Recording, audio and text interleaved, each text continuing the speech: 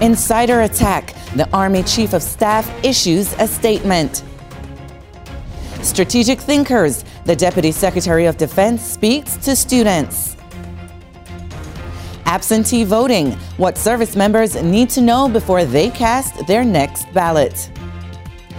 Welcome to DoD News Now. I'm Petty Officer Lori Bentz.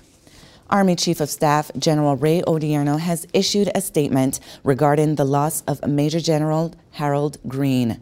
Major General Green was killed yesterday when an individual believed to be a member of the Afghan security forces fired onto a group of coalition troops at the Marshal Fahim National Defense University in Kabul during a routine site visit. General Odierno wrote in a statement, "Our thoughts and prayers are with Major General Harold Green's family and the families of our soldiers who were injured today in the tragic events that took place in Afghanistan. These soldiers were professionals, committed to the mission. It is their service and sacrifice that define us as an army." The general said the military's priority right now is to take care of the families, ensuring they have all the resources they need during this critical time. Deputy Defense Secretary Bob Work urged National Defense University students to become strategic level leaders during a speech yesterday in front of the class of 2015. That challenge is to develop critical ways of thinking, to question assumptions, to come up with new ideas, fresh insights, and answer the world's most vexing security problems. We can see the world order fundamentally shifting beneath our feet. How will we respond to that? Today's world demands leaders who can think creatively and critically, communicate ideas in a compelling manner.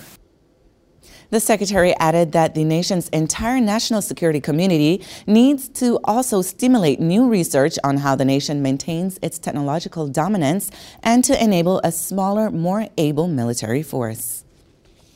We're more than a year away from the presidential election, but for service members and their families living overseas, the earlier you register to vote, the better. Matt Bomer, director of the Federal Voting Assistance Program, or FVAP, says those interested in absentee voting should use the Federal Postcard Application, or FPCA. In addition, we also want to raise awareness to the idea that service members who move, whether it's a deployment or a permanent change of station, need to let their local election officials know of this move. And the easiest way to do that is to fill out a new FPCA.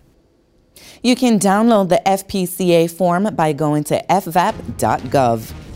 Be sure to check out the DoD Facebook page to see pictures of Defense Secretary Chuck Hagel's arrival today at U.S. European Command at Stuttgart, Germany. Watch for us also on Twitter.